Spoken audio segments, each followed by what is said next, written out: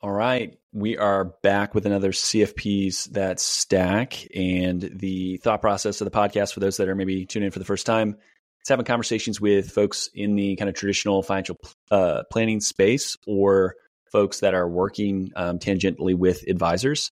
And special guest today, so another Indiana connection. And I would tell people, the Bitcoin presence in Indiana is stronger than many would think. But Matt Golliher is a financial advisor at Vista Investment Partners.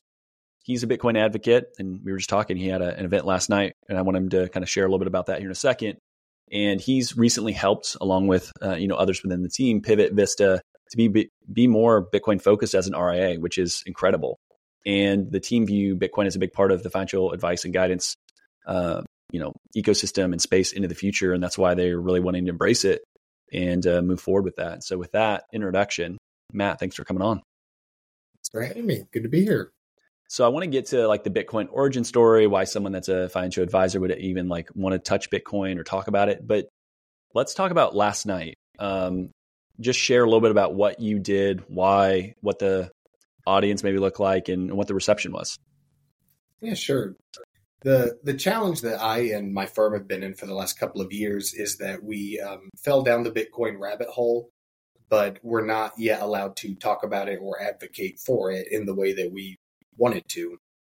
And it took about 2 years, but we finally solved that Rubik's Cube. And so for the first time, we were able to do something like a Bitcoin seminar. So we had our first one last night, and it was Bitcoin 101. It was designed for complete beginners who know nothing. And the goal was to give them a decent grasp of all the core concepts of what Bitcoin is, how it works, and why it's important. But it's also meant to be additive or valuable for someone who is somewhat familiar with Bitcoin. So that's what I attempted to do with it. And with doing that the first time, our mindset was let's get it out there and see who shows up. And we ended up having a good attendance, and it was a very good event. It went well. Can you talk a little about like the average age? Kind of who showed up, who was interested in it? I would say the majority of attendees were over the age of 55 or 60. There were a handful of younger people, younger adults, but most of the people there were in retirement or approaching retirement age, I would say.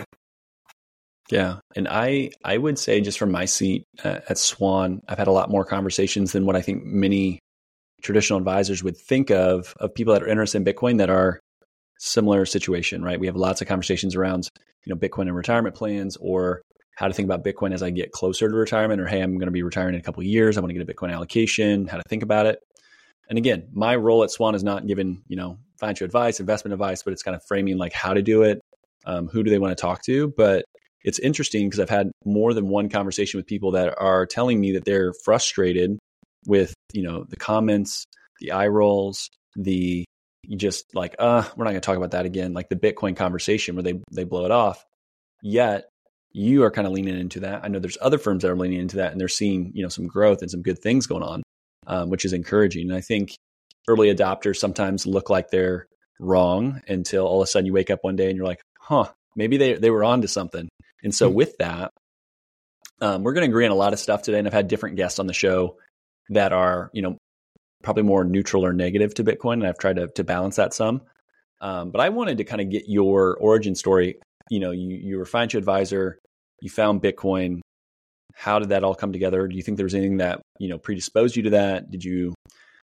Were you interested in something that, was a telltale sign that, Bitcoin was going to be on the radar? Did it just kind of fall in your lap through a relationship? Someone mentioned it? I'd love to hear a little bit about that.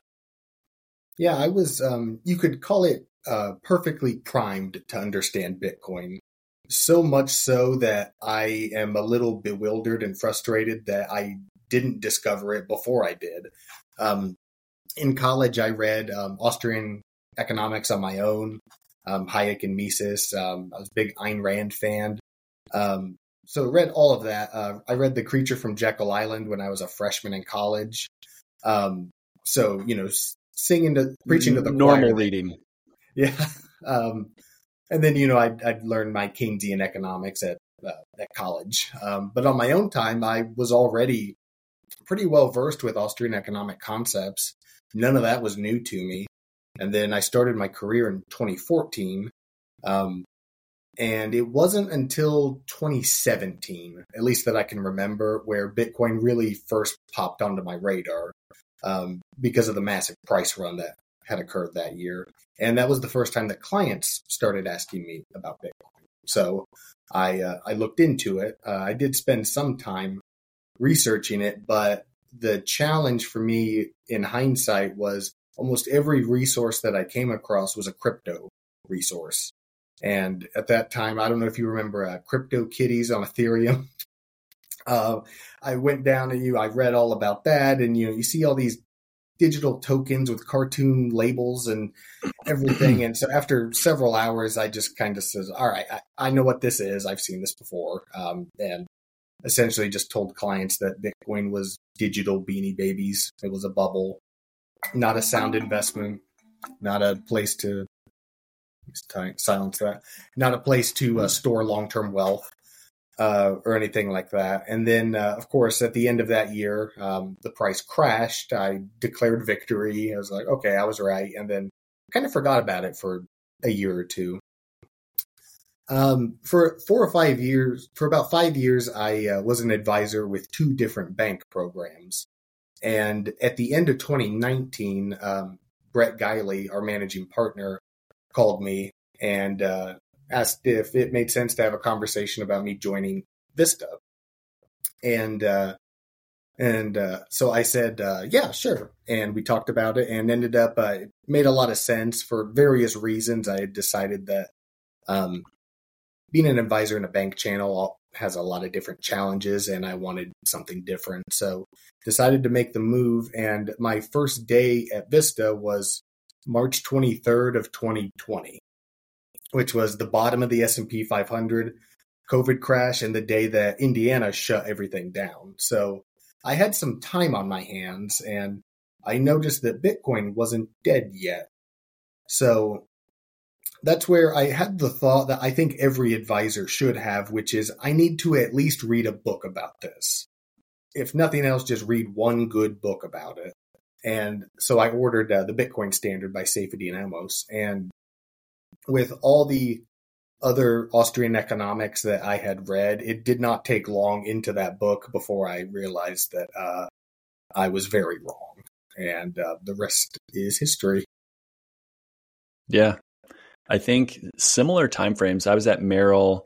2017 was the first time that I think I really heard about Bitcoin a lot. Lots of questions. Again, the funny thing, you declare victory, right? Like, oh, it crashed. I'm obviously right. Look at me. I'm so smart. I told you to stay away from it.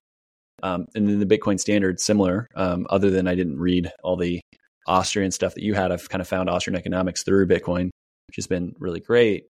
But the book, the Bitcoin Standard, anyone that's actually read it that I know of, it's changed the way that they look at things, regardless of whether they are like, hey, this Bitcoin thing makes a ton of sense.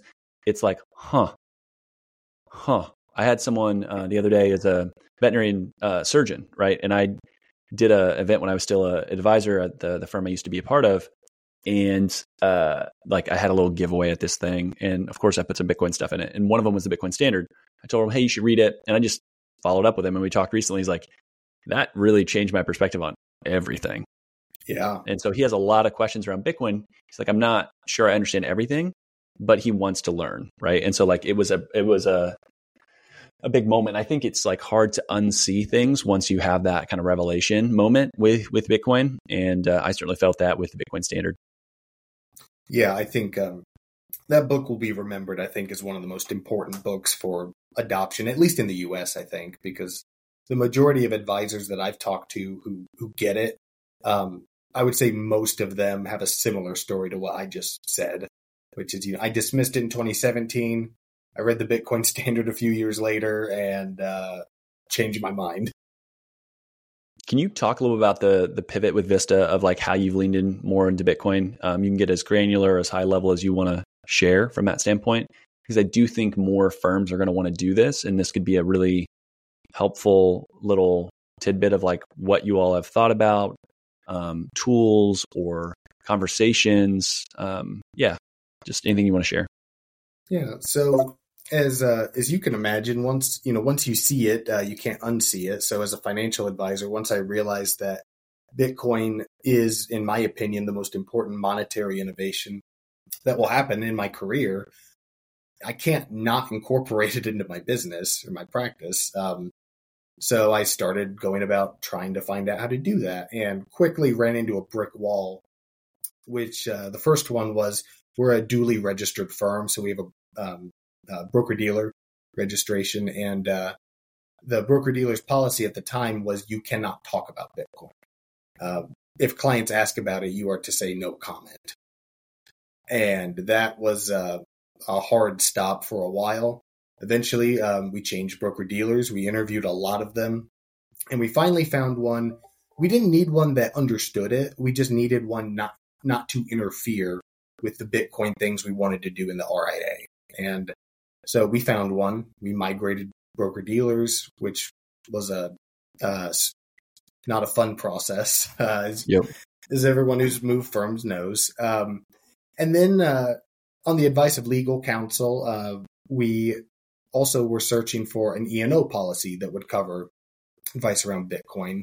That took a while too. That space is still, I think, trying to get its arms around that, but we found that. And then we had to figure out from a compliance perspective how to move forward with that. And one of the challenges with that is that previously we were registered under Oklahoma RIA, our sister office in Oklahoma. And we're, our Indiana office, we're the Bitcoiners, I guess you could say. And for various reasons, we just, as far as how we wanted to grow the different businesses, we had two different strategies. So with what we wanted to do with Bitcoin and what they're already doing with everything that they have, we decided it made sense to create our own RIA, move the headquarters to Richmond. And that way, everything that we wanted to do as far as Bitcoin goes, we didn't have to relay that through someone who doesn't have a deep understanding of it yet, and would allow us to run that part of the business as we saw fit. And then the last piece of the puzzle, after doing that, was getting a compliance team that understood, and we found that as well. So those are, I would say, the four main pieces that we had to cobble together as far as being able to hit the ground running and do what we want to do. Yeah, and I know it's newer. So how do you talk to clients today about Bitcoin, or like how does it get brought up? Do you just say, "Hey, what questions do you have?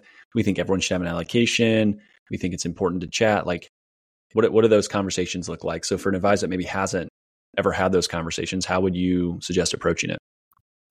I always lead with education. No matter how great an asset, no matter how great I think an asset is, I don't think anyone should own something that they don't understand, because they won't hold it the way that they should if they don't understand it. So for a client who is new to Bitcoin, doesn't know much about it, I never recommend that they buy some of it. I recommend that they learn about it.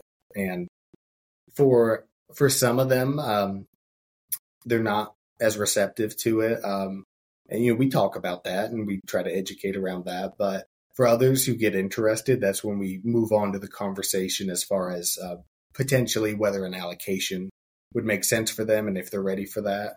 And so that's how I approach it to start with, is that I recommend everyone at least learn what it is. And then once people are ready, that's when I move on to the allocation discussion.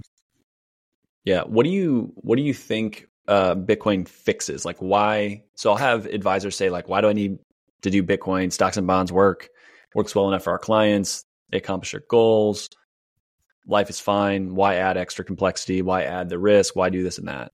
What do you think Bitcoin solves? Like, what does it fix? It's a couple of different things, I would say. Diversification is a virtue in our industry, and for good reason, because it helps spread out risk for clients. But in my opinion, no matter how many different kinds of stocks and bonds you own, their cash flows, their value is based on their fiat cash flow. And If every asset that you own is a derivative of fiat currency, then you are not properly diversified because your net worth has a single point of failure. So one thing that Bitcoin solves is it provides exposure to an asset that is not reliant on future fiat cash flows like stocks and bonds are. But the other thing that it solves, I think, is that for the first time in 50 years, there's a meaningful distinction again between saving and investing. And those two things have become conflated over the last couple of decades because long-term saving is a losing strategy. Everyone knows, if you have $1 million, you don't just let it sit there in the bank. That's a bad idea. And even if they don't, fully understand the financial reasons for it, everyone just intuitively understands, well, I've got to do something with this. And now clients have an alternative to taking on investment risk, where the way I look at it, an investment is fundamentally different from saving. And exchange rate risk, like you see with Bitcoin, is not the same as taking an investment risk. So I would say the majority of clients I've worked with in my careers are not really investors. They're savers. They're not people who are looking for areas to deploy capital at risk in order to empower economic activity, which is what an investor is. They're people who are trying to hold on to their purchasing power and retire someday. And Bitcoin for them is the more appropriate vehicle, although it'll take time to educate them on why that is and help them understand that. So those are the two big things I would say it fixes. Yep, I think that's great. Do you believe in the idea of diminishing returns in Bitcoin? So the way that I look at this is people will look and say, hey, Bitcoin's had these crazy price runs. That's fine. I can't use that as I look forward into Bitcoin. But then I think about adoption. And so I'm curious, this has been a topic that I've batted around with Bitcoin colleagues, with folks that are not interested in Bitcoin. How do you think about diminishing returns in Bitcoin? The way I think about it is I think you'll see, kind of the classic S curve shape where, you'll have big spikes followed by leveling off periods, followed by other spikes. And, of course, eventually there is a theoretical maximum where, Bitcoin becomes the world reserve currency. Everyone uses it. Then, there's not going to be those gains from adoption. But in that scenario, I would expect Bitcoin's purchasing power to increase at the rate of innovation. And that could still increase and decrease in S curves based on the innovation of human activity. So, yeah, I would say we've seen the diminishing returns over the last few cycles, but I don't think that because of that, that's what we should expect moving forward. I fully expect whether it's this cycle or the cycle after or whenever, that there will be one that breaks that pattern, and then we'll have a new way to look at it. But yeah, until now, people just see the lower peaks or the lower compound annual growth rates each cycle, and they just assume that that's going to continue. But I don't think that's the case necessarily. I would agree, and I think it's partially because we're coming at it from a traditional investment mindset where you look at smaller companies that are high growth. Tesla before it became big, even though Tesla's returns have still been good. Apple, same thing. Like eventually, the law of large numbers says they can't grow as fast. But Bitcoin's still so small. I agree with you 100% that I think some of the highest returning days in Bitcoin's history will be actually in the future, which is a little bit of a mind meld if you think about it. But you mentioned cycles. For those that aren't maybe as familiar, can you talk about like what's a Bitcoin cycle? Maybe they know about like an economic cycle, but talk to me a little about Bitcoin cycles. Yeah, sure. What does that mean? So one of the interesting things about Bitcoin is the way that its issuance schedule works. So there's a hard cap of 21 million Bitcoin, which are each subdividable into 100 million subunits called Satoshis. So there's a hard limit of 2.1 quadrillion Satoshis. That's the maximum amount of Bitcoin that will ever exist. But it didn't all get issued on day one. The way that Bitcoin's creator, Satoshi, set it up is that roughly every 10 minutes, there would be new Bitcoin issued to a Bitcoin miner who validates the update to the shared Bitcoin ledger.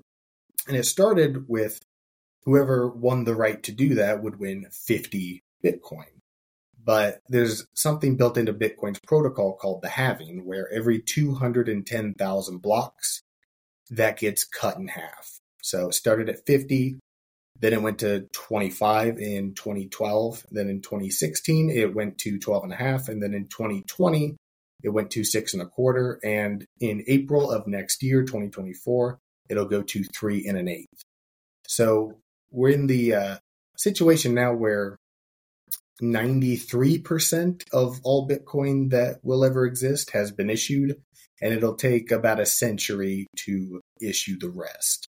And because of that, so far at least, Bitcoin's price has tended to follow these 4-year cycles, where every 4 years, at the halving, you get essentially a supply shock, where the amount of new Bitcoin that is being sold into the market, at least from mining activity, gets cut in half. So under the assumption that demand remains constant, that implies that price discovery needs to seek upward in order to find a new equilibrium. And so when Bitcoiners talk about cycles, they're usually talking about that 4-year cycle that Bitcoin has followed, at least so far in its history. Excellent. That's so well put. And yeah, it's a little different than kind of the economic cycles where people talk about, hey, it's, 8 years or 10 years with, the boom bust kind of cycles and things that are out there. But what do you think is most underappreciated about Bitcoin in the minds of an advisor today, in the conversation that you've had?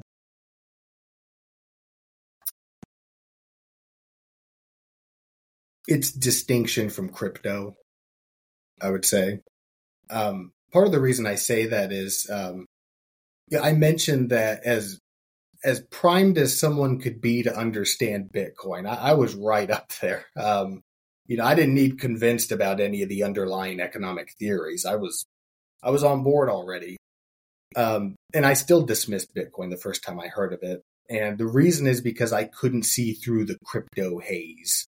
And so that cost me 3 years as someone who had already spent an enormous amount of time studying the underlying economics. So for someone who hasn't done that, it's understandable to me that the attitude of a lot of advisors is to just lump Bitcoin in with NFTs and FTX and, all the other stuff that they very reasonably dismiss because it's not a sound financial instrument. So I think that's the biggest one. Yep. I would agree. I'll hear a lot of people say like, oh, I've been in crypto for a long time and Bitcoin. I'm like, well, I'm going to stop you there because I know where you're coming from. And if you can't make that distinction, it's like it's such a huge leap and there's such a big move forward once someone gets the distinction. And there's tons of people that still are in industry that still conflate like, oh, crypto adoption and Bitcoin. They'll be like, oh, look at crypto adoption. They're talking about Bitcoin. I'm like, it's not the same thing. And, a lot of times what I'll see is if you're inexperienced, it makes sense where you're coming in and similar to kind of the way that we were back, let's say in 2017, you just don't know the difference. There's others that know the difference and they still do it. And I think that's the most dangerous part is there's a lot of, distinction, some education, some companies that have Bitcoin products and crypto products and all these different things. And they try to bring them all together. And it's like, no, they are very different, but they like to talk about them together. So I view crypto for most of it as being, hey, this is going to be VC backed, a lot of zeros, a lot of heartache. Unless you're on the inside, you're going to get just dumped on when they want to get exit liquidity. And it's going to be painful. And yes, sure, they spend a lot of money on marketing or they make some pretty graphics, but it's not anything that you actually want to touch. And I do think the advisors that try to grow into like a crypto RIA are going to end up with a lot of lawsuits. And I don't view the RIAs that adopt Bitcoin and do it responsibly in a way where they're not trying to, say like, hey, Matt and Isaiah's conviction is really high. Our Bitcoin allocation is probably a lot higher than a lot of clients, right? Much higher because we have a feeling of where we think it goes. We're comfortable with it, but you can't just talk to a client that's heard about Bitcoin for an hour and say, yeah, you should have X amount of allocation. It takes time. So I think doing it responsibly, you're not going to run into that many issues. I think the only wrong allocation of Bitcoin for any individual is zero. And then you have to have the conversation, right? Know the person's circumstances, know their goals, know all that stuff that advisors know. Then you can help them find like, what is the right allocation? Because a small single digit percentage allocation to Bitcoin should not ruin someone's financial plan if it doesn't perform like we believe it does or does the things that we think it will do. So, yeah, absolutely. This is a question that I've had posed to me a couple times, and I'm always curious with other kind of folks that have spent a lot of time thinking about Bitcoin, how they answer it. And it's, how does Bitcoin fail in your mind? One way is that the current monetary system is able to pull some rabbit out of the hat and levelize the situation that it's in and embrace sound fiscal policy and sound monetary policy. In other words, Bitcoin fails when the need for it goes away. So that's one way. I don't think most people would disagree that that's very unlikely. And in some ways, not possible, just mathematically. That's why I say pull a rabbit out of a hat, because history is pretty clear where this story ends up in terms of debt, deficits, and everything else that we're seeing in sovereign debt and everything. Other than that, in broadly speaking, I'm fairly convinced that the genie's out of the bottle. Bitcoin is it's here to stay. But if it did fail, and I had to look back and see how it failed, the most likely scenario I would say would probably be, because I think it would have to be a joint coordinated international military operation in order to secure over 51% of the hash rate and perform a coordinated attack, whether that's an empty block attack or something else. 10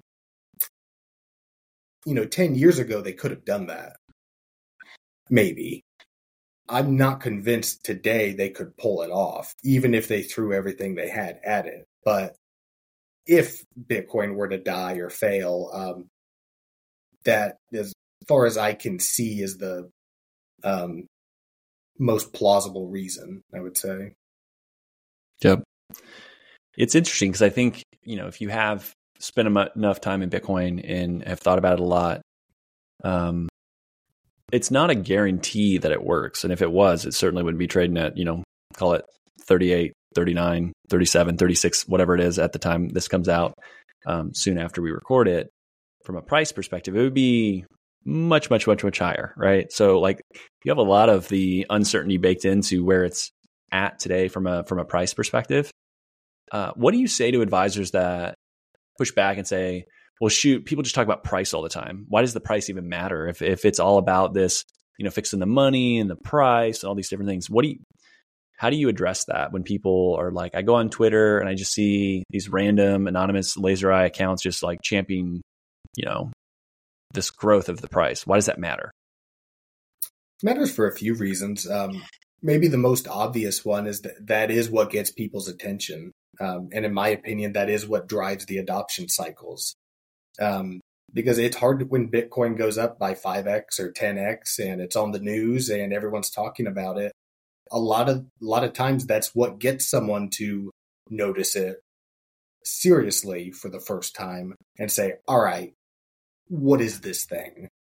And some of those people get it and they don't leave, they stay. So that's the first thing I would say is prices, just like it or not, it's very significant for adoption and it's the primary driver of adoption. But the other reason is because Bitcoin as a tool, as a money, becomes more useful and more valuable as the total monetary value goes up. And that happens for a lot of different reasons. But one is that there are pools of capital that can't even look at Bitcoin until it reaches a sufficient size. You can't put $10 billion or $100 billion into something that the total supply is worth 500 billion. You can't do it. But as Bitcoin gets to 10 trillion, 100 trillion, the largest pools of capital can make sizable allocations because there's that depth of liquidity in order for them to be able to do that. So that's the other reason I would say is that it just gets more useful, not only as a way to store value, but as a means of economic exchange, where the more value that there is in Bitcoin, the more capacity that it has for people to send that value, back and forth. For example, if you wanted to send, let's just say you wanted to send $500 billion in Bitcoin, how would you do that? Well, you really can't.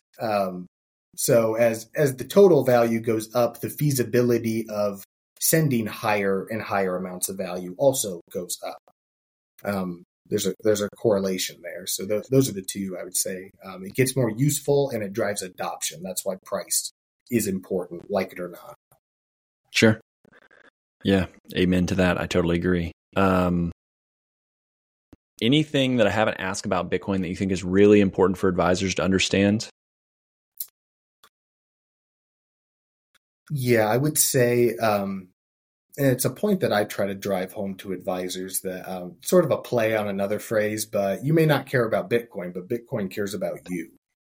What I mean by that is you don't have to care about Bitcoin as an asset or as an opportunity for your business, but you better care about it as a competitor to your business. What I mean by that is that if we're honest with ourselves as wealth managers, financial advisors, a lot of what we do for a living is only necessary because the money bleeds value every year. Because, like I mentioned before, if someone's got $1 million, intuitively they know I have to do something with this. I can't just let it sit there. And the reason is because if they do, they're going to lose purchasing power every year. So they know that they have to do something with it. And a lot of those people need professional help to do that, which is why we have jobs. When the money does not bleed value every year, but accretes value because of its scarcity and because of the innovation of mankind as we develop new technologies and get better and more efficient at producing valuable goods and services, for the first time in a long time, every one of our clients has a viable alternative to working with us, which is just hold hard money. And along those same lines, another thing I tell advisors is your clients will learn about Bitcoin from someone, even whether it's you or somebody else. And even if you aren't talking about it, you have clients who already own it. So that would be the one thing I think that I try to emphasize because I don't hear it very much. Not the opportunity that Bitcoin represents for advisors, but the threat of not adopting it. I think that's extremely well put. In the idea of putting money to work is so stupid. You already worked for the money, right? And I've taught myself. I've said that so many times throughout my life, and it's like, but why? Be like the little, like I have a 4-year-old, right? Be the 4-year-old. Like, why? Why doesn't the money? Why can't I just earn it and keep it? And you're like, why do I have to earn it twice? Yeah. And so like just fundamentally, we just accept these things and instead we should be saying like, why is that? And, there's lots of different people that will be, apologists for the current system that will say, well, this is the way it is and this is why it's good and we need this and that. It's like, okay. I don't know if I buy that for sure, but, yeah. And I think that's where like this whole Keynesian versus Austrian economic, theory. And if more advisors and they just taught in colleges, I think we would be much better off, right? If people had some different frame to look at this from, because so many people have just been taught one way. And it's like that, if you kind of break it down, doesn't make a whole heck of a lot of sense.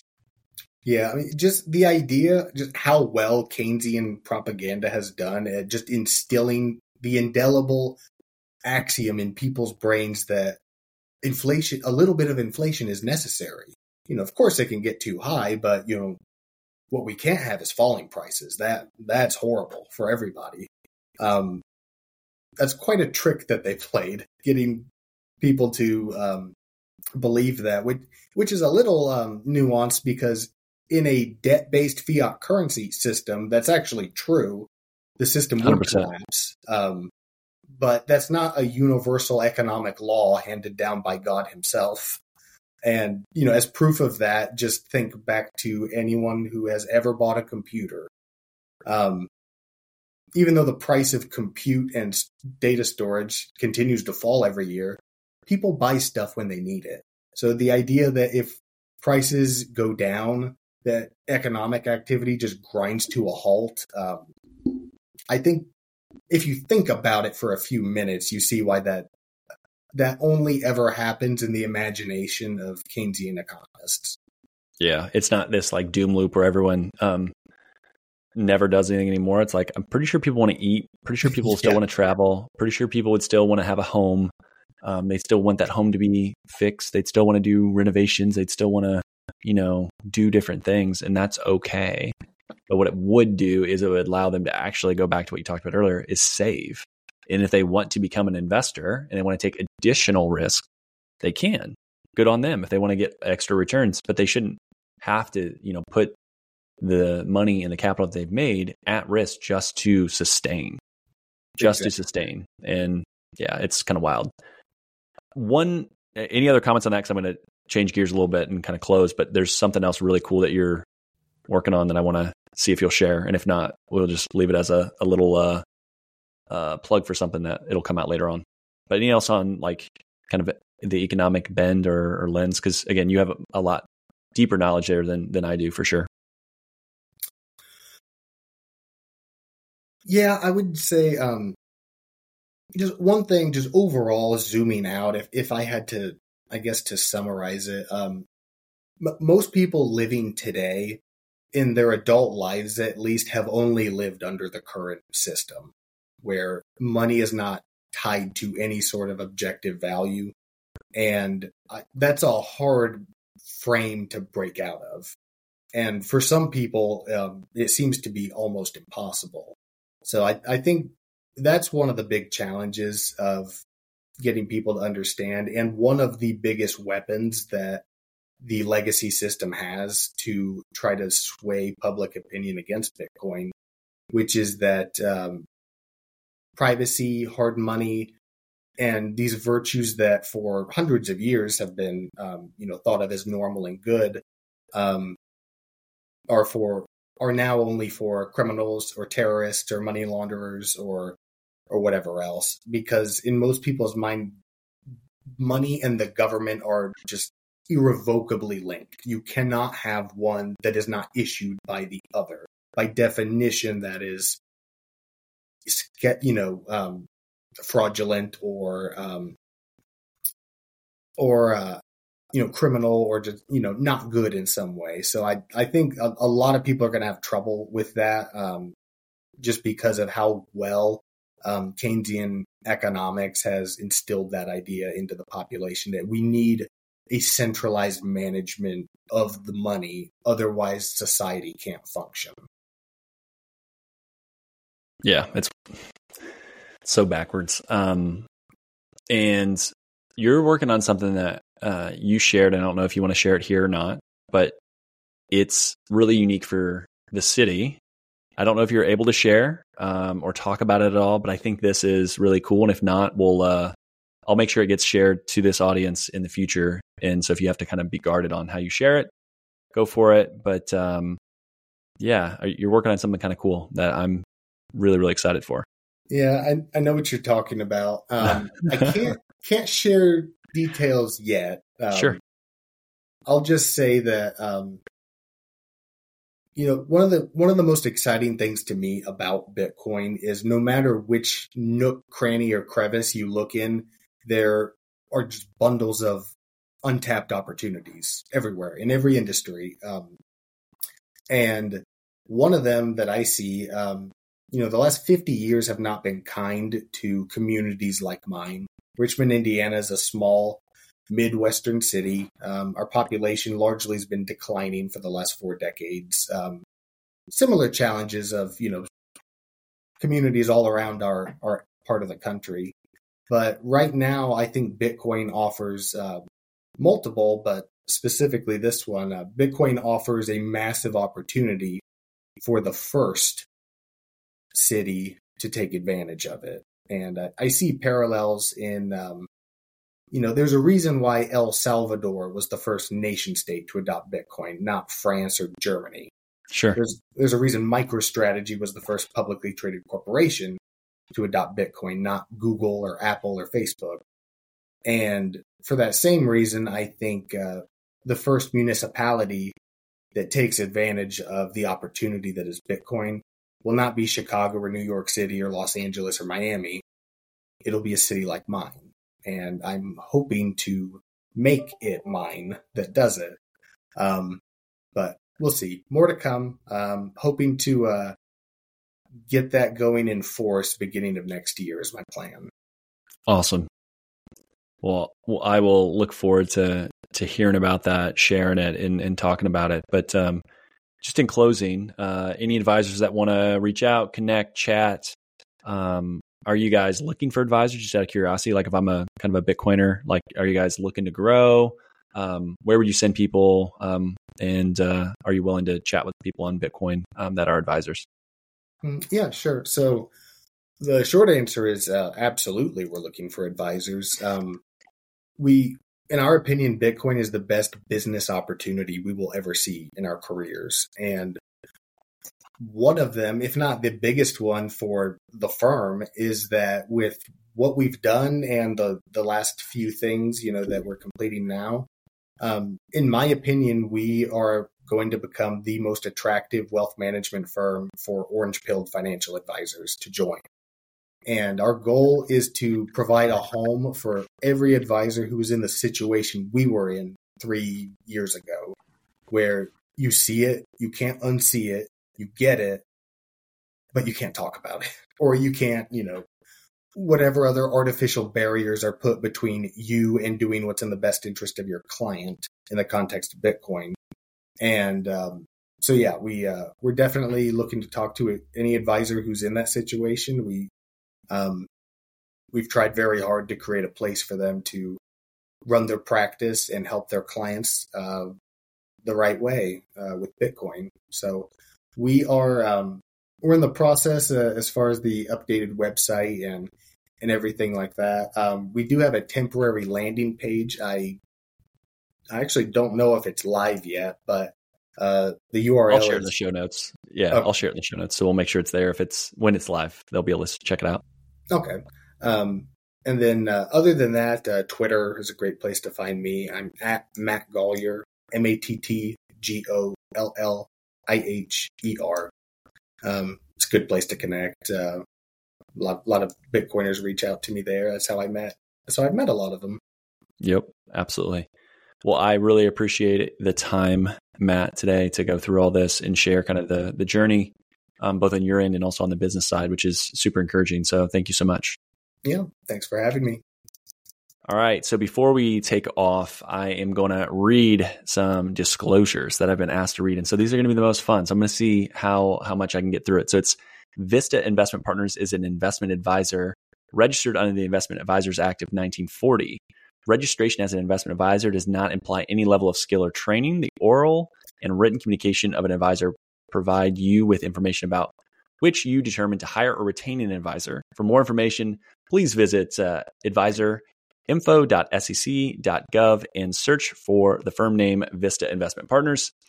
This presentation, this podcast, this content has been provided for informational purposes only. It's not intended to be legal investment advice or recommendation for any particular security strategy. The investment strategy and themes discussed herein may be unsuitable for investors to depend on their specific investment objectives and financial situation. Information obtained from third-party sources is believed to be reliable, though its accuracy is not guaranteed. Opinions expressed in this commentary reflect subjective judgments of the guests based on the conditions at the time of this recording.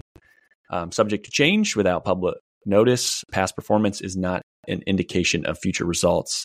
So with that, we'll close and appreciate you all listening.